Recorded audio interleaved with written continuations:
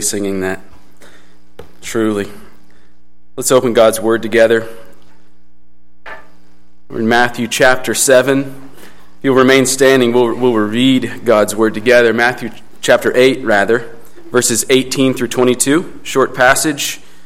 You can follow along on the screen if you'd like, or if you brought your Bible, and I hope you did, please follow along. If you don't have a Bible, there's one in the pew back, and that's for you. Take it home with you. Read it, study it, highlight it, scribble in it. Bring it back and ask questions. That's for you. That's God's Word. Hear now God's Word, Matthew 8, verses 18 through 22. Now when Jesus saw a crowd around him, he gave orders to go over to the other side. And a scribe came up and said to him, "Teacher, I will follow you wherever you go." And Jesus said to him, "Foxes have holes, birds of the air have nests, but the Son of Man has nowhere to lay his head." Another of the disciples said to him, "Lord, let me first go and bury my father." And Jesus said to him, "Follow me, and leave the dead to bury their own dead." This is the word of God. You may be seated.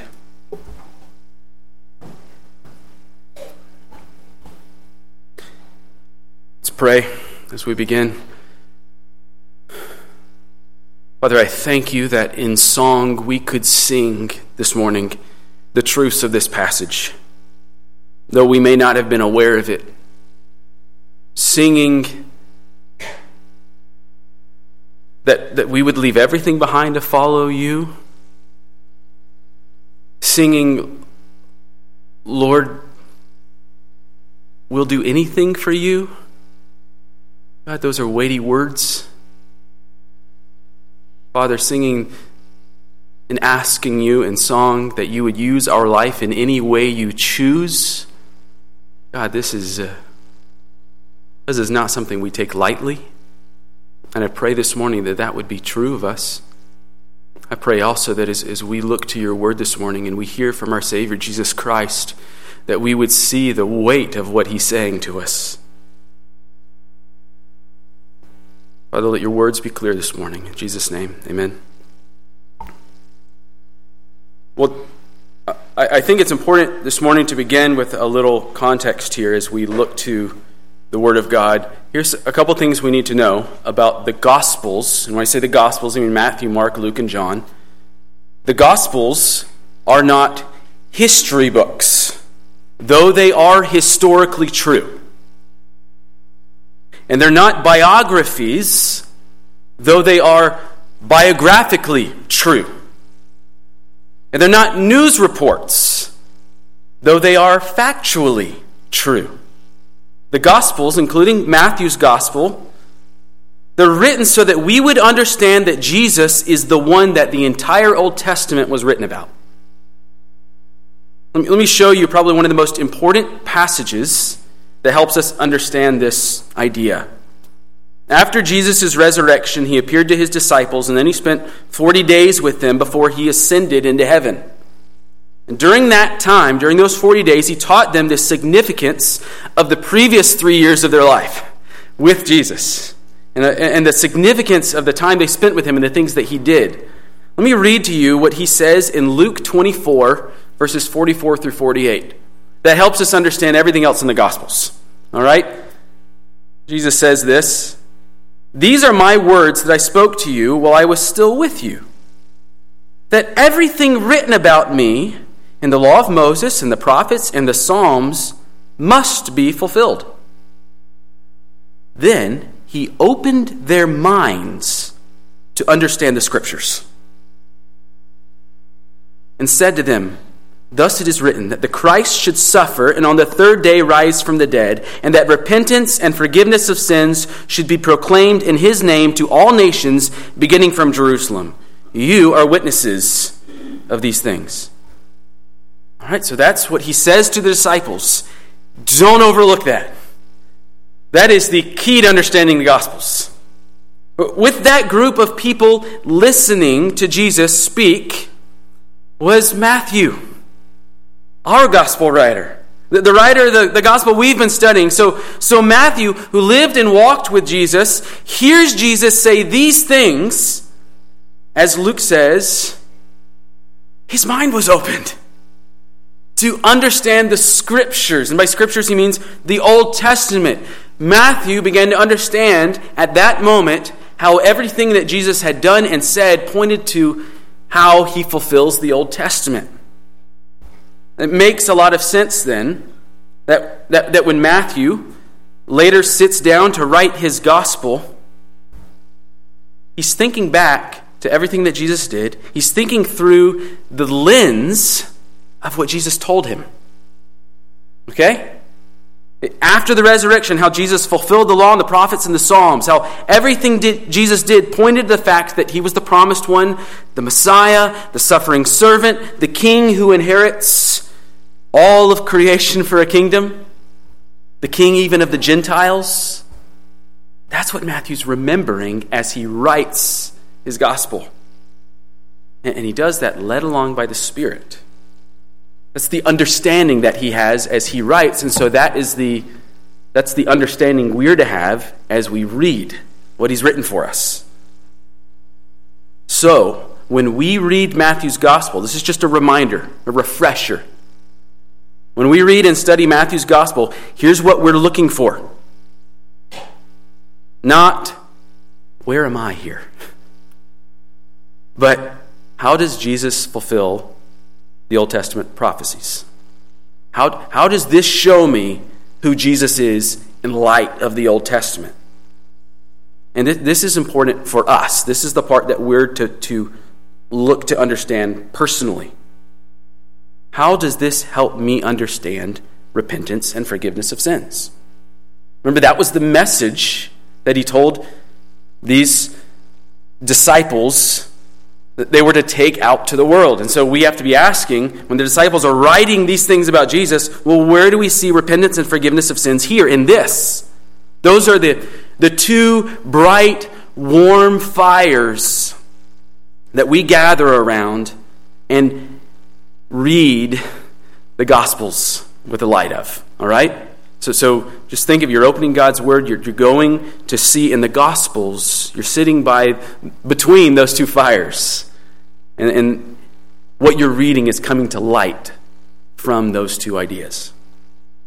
The amazing thing, though, is that while the gospel writers are accomplishing this task, showing us who Jesus is, showing us this gospel message of repentance and forgiveness of sins, they're also telling a story. Like a regular story, with setting and plot and conflict and action and dialogue and resolution.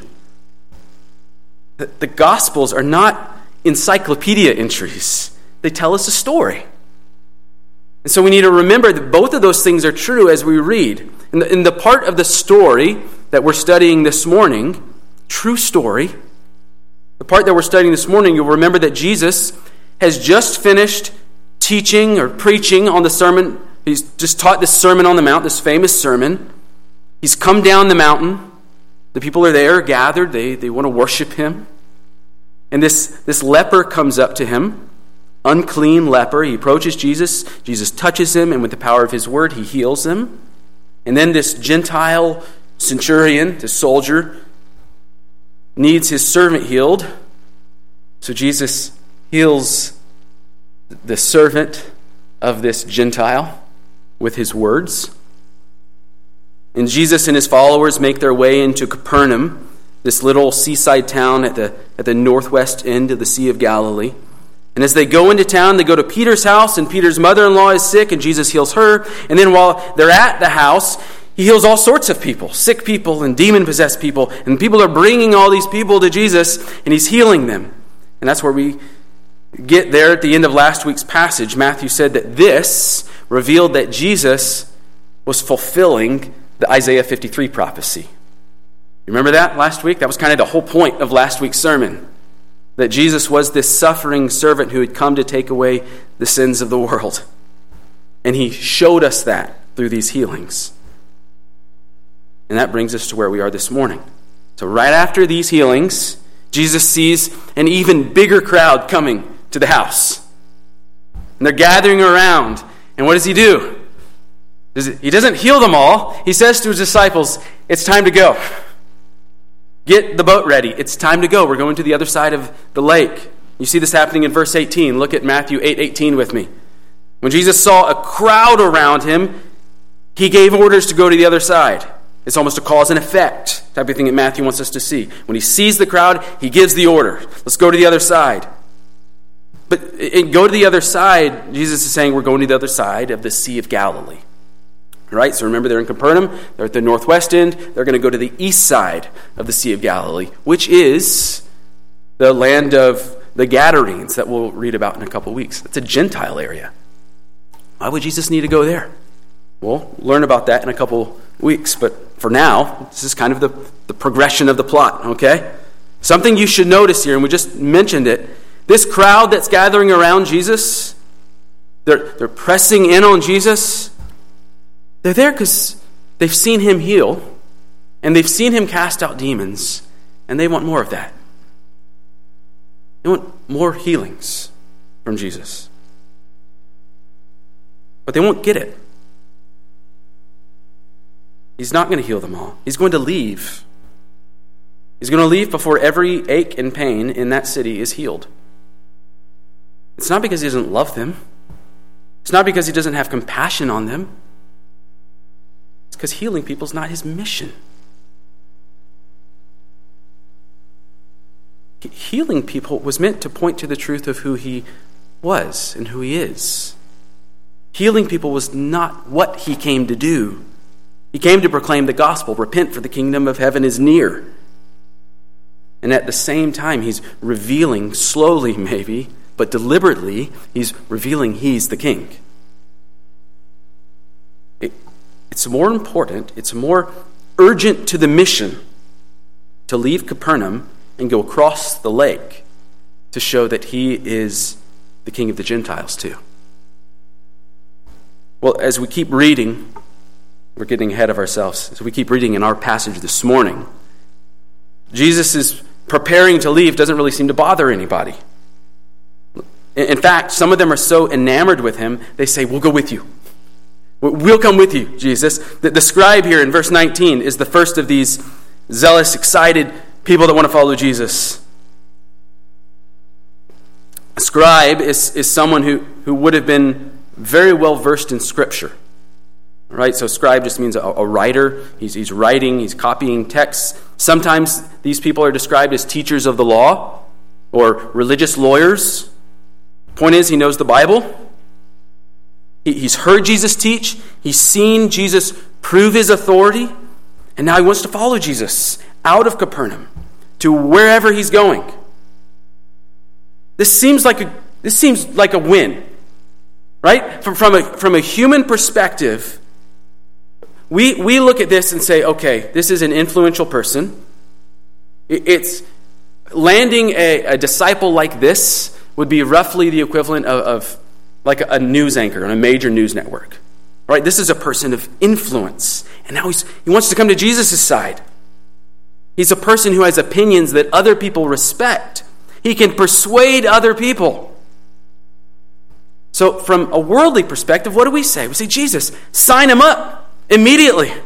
This will be an ace. He's got passion. He's got influence. He's motivated. He's zealous. But what does Jesus do? Look at verse 20. Jesus, come on. Foxes have holes, birds of the air have nests, but the Son of Man has nowhere to lay his head. Jesus is trying to dissuade him from following him. He's trying to talk him out of it. If you've been paying attention in Matthew's gospel, this is kind of Jesus' method of evangelism. Basically, tell people that following him will be difficult. He's already told us in the Beatitudes that to be his disciple will result in persecution. And people will utter all kinds of evil about us. They will lie about us. They will say things that are wicked about us that aren't true. He told us in the Sermon on the Mount that following him will involve a ruthless pursuit of holiness and humility. That we'll have to love our enemies. That when we do good things, we won't even get credit here on this earth. He told us that we've got to give up our love of money and our desire for control. Basically, he's told us, in order to follow him, you have to renounce everything you know about being human.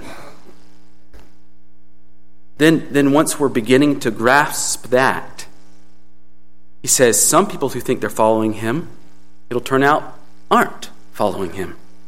They'll discover on Judgment Day that they were pursuing a false Christ,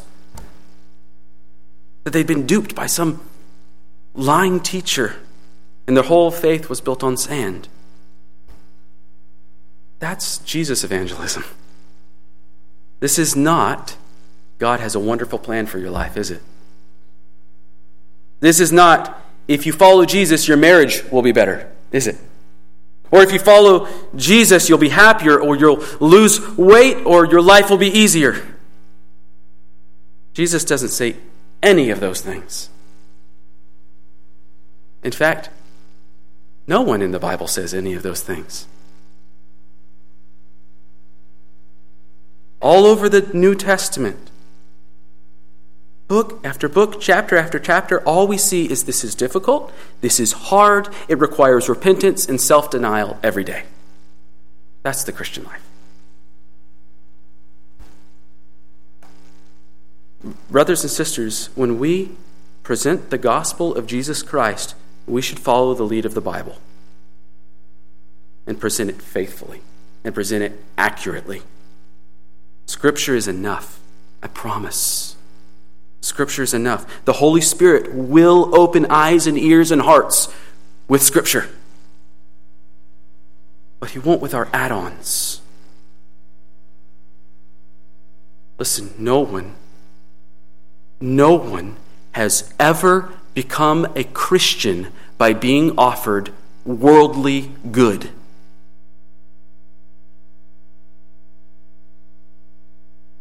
No one. Someone becomes a Christian, a true follower of Christ, when they see that Jesus Christ is better than this world. He's better. We don't cheapen the gospel. If we're offering worldly good and calling that Christianity, and by that I mean we're telling people that Christianity is all about having fun, or it's all about belonging, or it's all about community, or it's about being successful or healthy or wealthy, if we're baiting the Christian hook with things that the world already considers good, and we're trying to persuade people into that sort of religion, all we're offering is a man-centered knockoff of biblical Christianity. We're offering a false hope, a false assurance. And frankly, all we've done is made it harder for them to accept the true gospel. The gospel that Jesus teaches.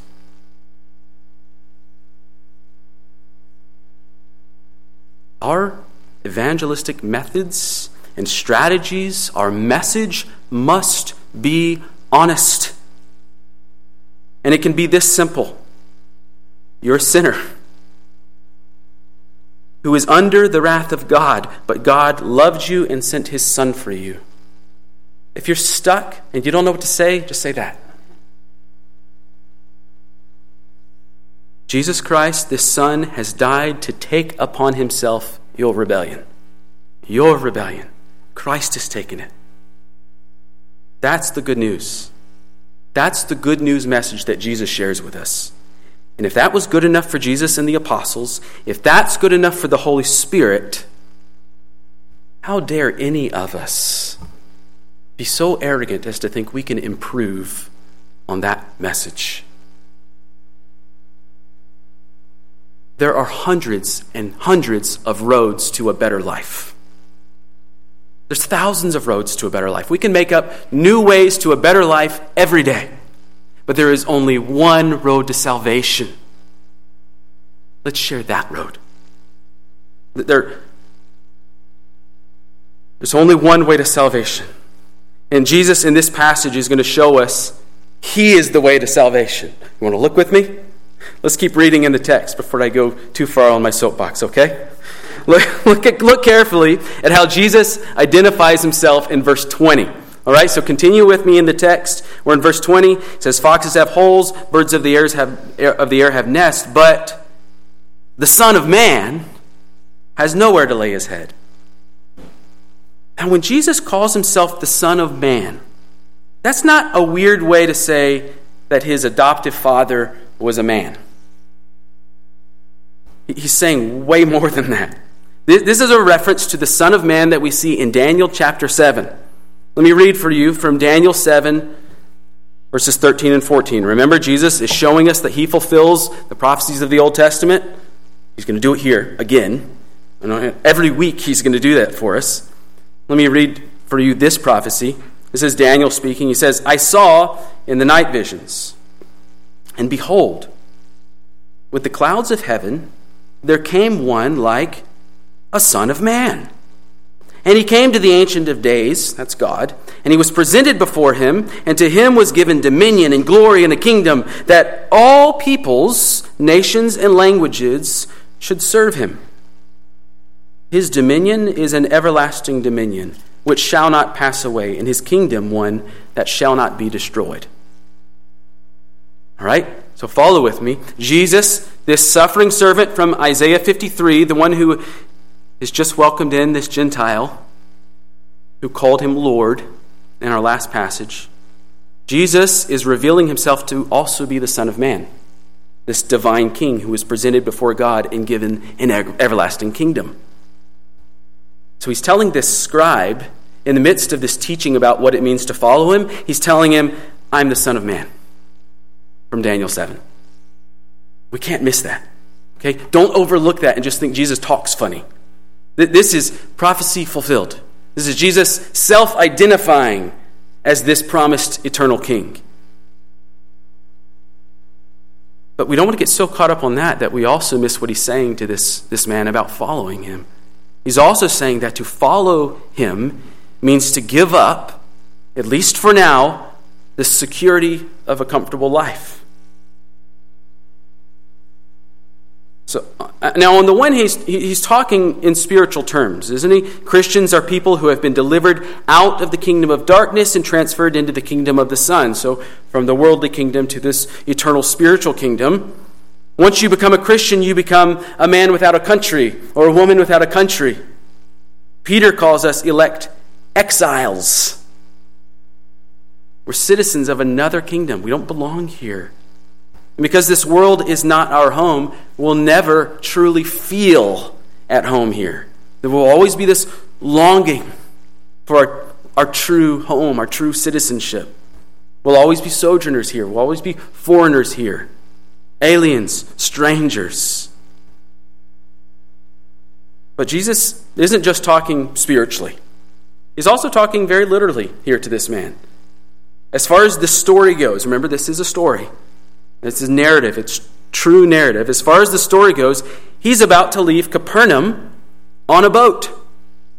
And his plan is to do what? Sleep on the boat. And then pick up ministry when he gets to the other side of the lake. And then keep moving along from place to place to place. So he's speaking in very literal terms. I don't have a home. My ministry, my mission is more important than the security of a home. And I'm the Son of Man, even, the promised king. So if it's this way for me, the promised king, what's it going to be like for you, his servants? You following what he's getting at here?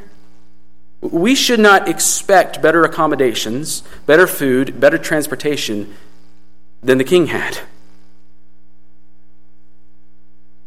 Well, Matthew doesn't tell us what becomes of this guy.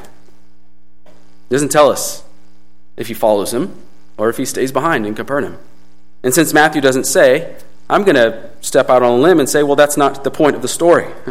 The point that Matthew wants us to see with this first applicant for discipleship is that Jesus is the prophesied Son of Man, and following him is no guarantee of a comfortable life.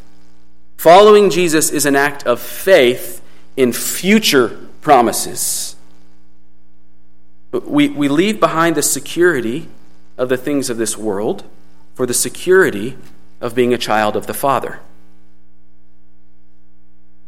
To follow Jesus means to leave behind the security of the things of this world for the security of being a child of the Father. So practically speaking, let's bring this down to Del Cerro 2019. Okay? This does not mean if you have a house that you're not following Jesus. It can seem like that, can't it? You read this and go, well, either this isn't true or I'm not a disciple. You're misunderstanding it. It doesn't mean you have to sell your house, though the Lord may lead you to do that. It doesn't mean don't save for retirement, though the Lord may lead you to do something else far more useful to his kingdom than play golf. It doesn't mean quit your job, though I can tell you from experience that God may call you to that. I had been offered a promotion at work when the Lord was pressing me to pursue pastoral ministry. And that you can ask my wife, but that sense of calling was so strong and present that I truly believed that if I didn't obey, that I would be in sin.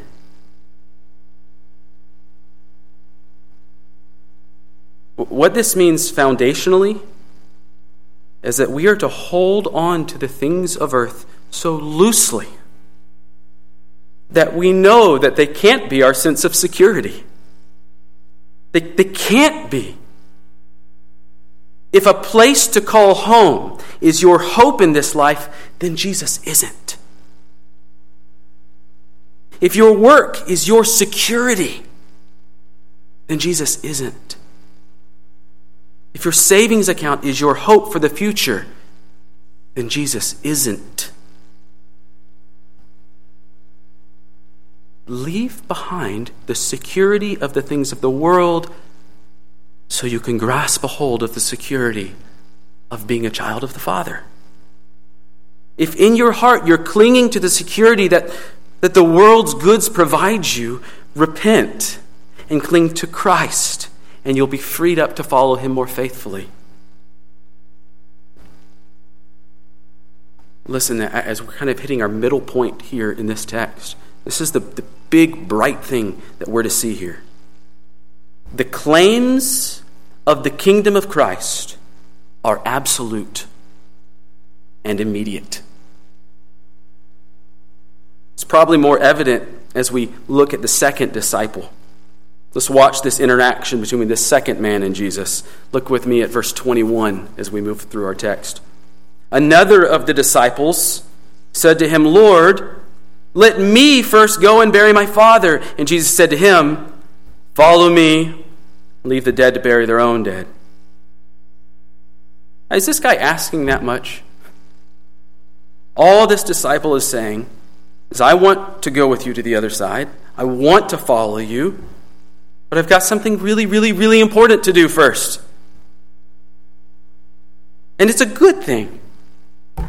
He's not asking to go to play the lottery or something. He's not asking to go to the bar. He's just saying, I want to go bury my father. All he wants is to bury his father, and that's not too much to ask.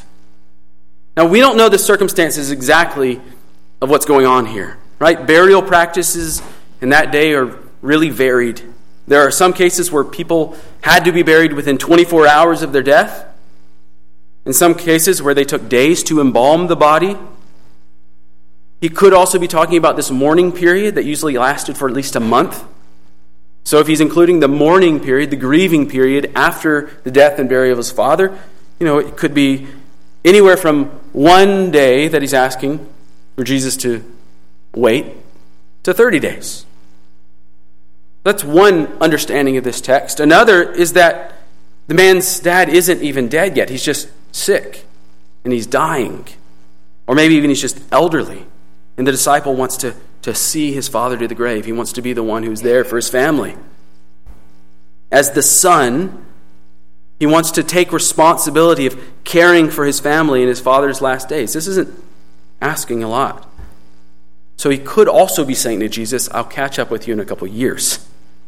Right, but I've got to take care of the home front first. So anyway, from 1 day to a few years, that's not the point. Again, Matthew doesn't give us the details, so they must not be important. Whether he's telling Jesus he's going to follow him in a few days or a few years, it doesn't matter. Jesus is telling him whatever that is, give it up to follow him.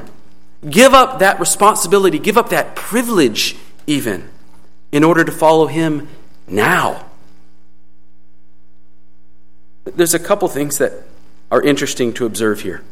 Just as you look at the text, when I study a text, I just write down a lot of observations, and a couple that are worth sharing. The first is that, remember, Jesus is in town healing all these people, and this man's father has either died or he's dying, and Jesus doesn't heal him. He doesn't raise him from the dead. Instead, he makes a point to tell this son, let those who have no interest in me bury your dad. That's what he means by let the dead bury the dead. Let the spiritually dead, those who have no interest in Christ, let them bury those who have already died. Again, there are two sides here. There's a spiritual side to this that we can bring all the way to today, and there's a very literal side. As far as the story goes, the literal part of the story, Jesus literally cannot wait around. From a narrative perspective, Jesus has got to be in Jerusalem by the end of the book, right? He's got to be there for his battle with Satan, sin, and death. He's got to go to the cross. That's his mission ultimately. So there's no waiting around. He's got to keep moving. The disciples are already at that moment getting the boat ready. He's commanded them to go down the boat to get it ready. That's what they're doing. And all these people are kind of the tag-alongs that he's dissuading. Go away, I'm leaving. He can't wait around to deal with this guy's family matters. So that's the kind of bookish sense. But spiritually, Matthew has included this because he wants us to see that there is nothing more important than following Jesus. Nothing. Not even good things. Things like family and work and home. Nothing is more important than living in obedience to Christ. The claims of Christ are absolute. When you follow Christ, he gets everything. He gets all of who you are. And here's where this matters in our lives. If you're a Christian, then you need to see this. Jesus is asking this man to follow him instead of burying his father. For Jews in those days, burying your father took precedence over everything else. Honoring your parents through burial was a major part of their culture, a part of Jewish life. And yet Jesus is teaching that even something that culturally significant, that emotionally weighty, it does not come before following him. So if that's the case, then there is absolutely nothing that comes before following Christ. No vacation, no ball game, no birthday party, no wedding, no funeral, not your kids, not your education, not your work, not your entertainment, not your rest or your relaxation, and certainly not your safety. Nothing is to come before your obedience to Christ. The claims of Christ in your life are absolutely absolute. Think about the context here. Think about the people that Matthew is showing us here. These are people who were seeking to follow Jesus while he walked on the earth. That means to follow him, they had to physically leave their homes and their families. They had to leave their jobs. They had to leave their reputations behind to follow Jesus. We're in a different time, though, aren't we? Christ has died, he's risen, he has sent his Spirit to be present with us. Rather than being required to physically follow Christ around, he's told us, I'll be with you always. So it's kind of flipped. He's with us wherever we go. Add to that in our American context, we have the gift of religious freedom. Because of the spread of Christianity throughout the Western world, ideas like the value and dignity of human life, those are foundational to our government. We've created ideas like rights and sewn that into the fabric of who we are as a nation. So not only do we have the Spirit wherever we go, but we also have the privilege of living in a free society where we have to give up very, very little physically in order to follow Christ. Are you seeing the difference between us and these guys? We're not under any threat of persecution, really. I mean, come on. We're not going to be thrown into jail for having a Bible study in our homes. It's far easier even to be a Christian now than it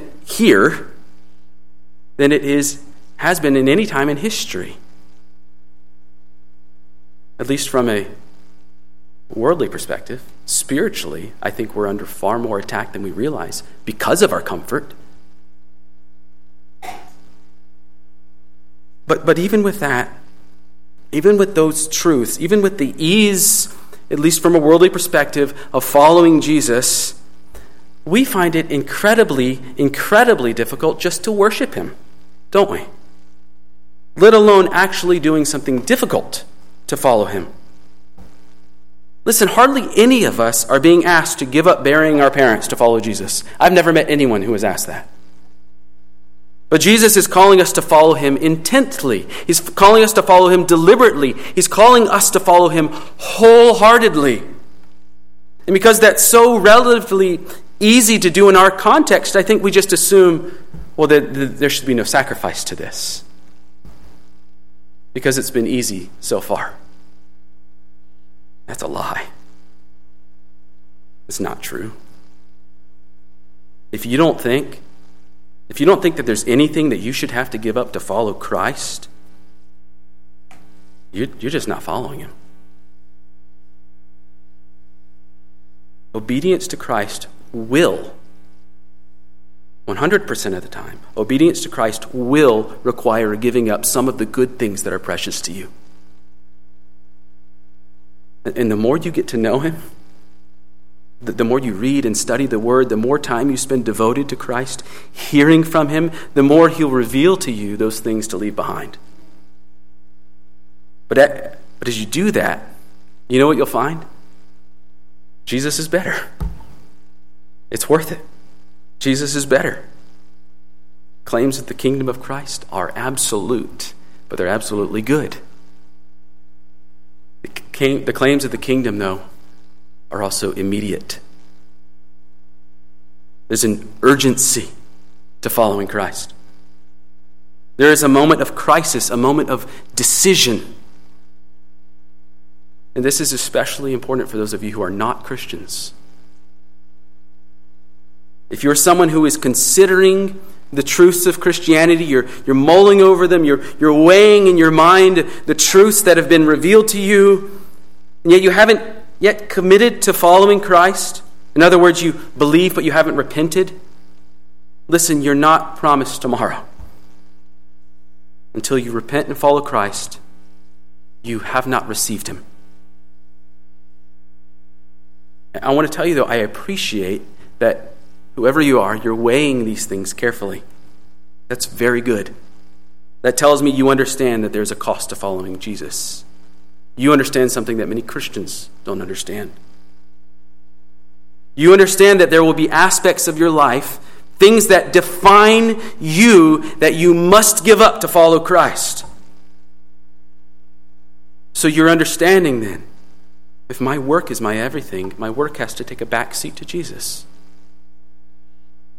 If my family is my everything, my family has to take a back seat to Jesus. You also probably know that you'll also have to give up your cherished sins. If right now you enjoy the freedom of sex with people you are not married to, you will have to leave that lifestyle behind to follow Jesus.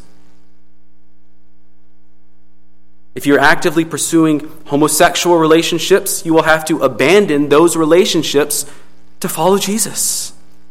If your work involves being dishonest with people, you'll have to abandon your work to follow Jesus. These things are not easy. This will be revolutionary for your life. Let me add, though, let me put a little more weight on your basket. Before you make this decision, you should know it's going to mean leaving behind even more. Okay? Jesus is going to ask you for more. Remember, the claims of Christ are absolute on your life. He's going to ask you to give up gossip and slander and anger and malice and dishonesty. He's going to ask you to leave behind jealousy and materialism and filthy talk and trashy movies and pornographic books and drunkenness and gluttony and laziness and sleeping in on Sundays. He's going to take away your selfishness. He's going to take your individualism. He's going to take your privacy and your self-sufficiency. Claims of Christ are absolute. You have nothing left. All you have is Christ. If you're concerned that following Jesus means your life will have to change, listen, you're right. And then, even once you begin to follow him, even once you make the decision to repent and be baptized and follow him, every day after that, he's going to be calling you to repentance. To repent and follow him every day. To leave behind the things of this world that make you feel important and powerful and loved and accepted. To follow him. Following Jesus means giving up all of that.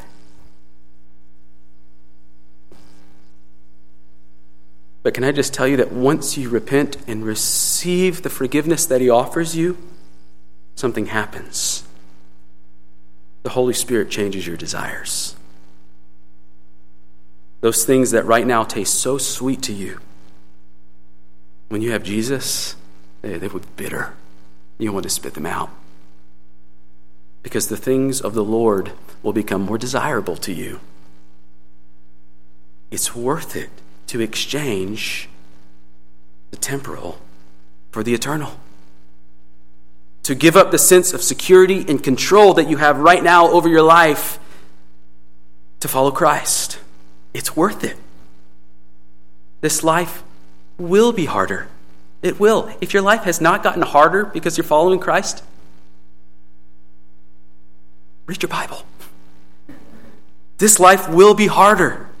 But you'll have a peace that surpasses understanding and a contentment in Christ that is greater than you can possibly imagine right now. There is rest for your soul in Christ. Because there is hope with Christ that you don't have right now. The decision to follow Christ is a hard decision, and there's a lot to think about. But listen, because the claims of Christ are immediate, this is urgent. This is urgent. If you're waiting for repentance to be easy, you will be waiting forever. We sang this morning, if you tarry till you're able, you will never come at all. You know what that means? It's not modern English, but it has deep meaning to it. That means if you try and clean up your life before you come to Christ, you'll never come to Christ. He's calling you now. Repent and follow him now. All of those things you're thinking you'll have to change, they will change once you repent of their worthlessness compared to Christ. Jesus takes your old life to the cross with him. Let him. Don't delay. Don't delay any longer. After worship this morning, I'm going to be at the back door. And I would love to talk to you about this. Because I know that Christ is calling you. I want to work with you through this. If you don't want to meet me at the back door, Josh and Sarah will be blocking that door. All right? They'll be up here up front and not blocking the door. But they want to talk to you. I know I can be intimidating. They're not. Look at them. Raise your hand, Josh and Sarah. This is Josh and Sarah. They will be up front, ready to hear the questions that you have, ready to hear what you're holding on to. I'll be at the back door. If you came with someone, they invited you to church today, talk to them. They love you enough to share Christ with you. They want you to know the hope that they have. So talk to them. All right? This is a sincere invitation. Let's pray.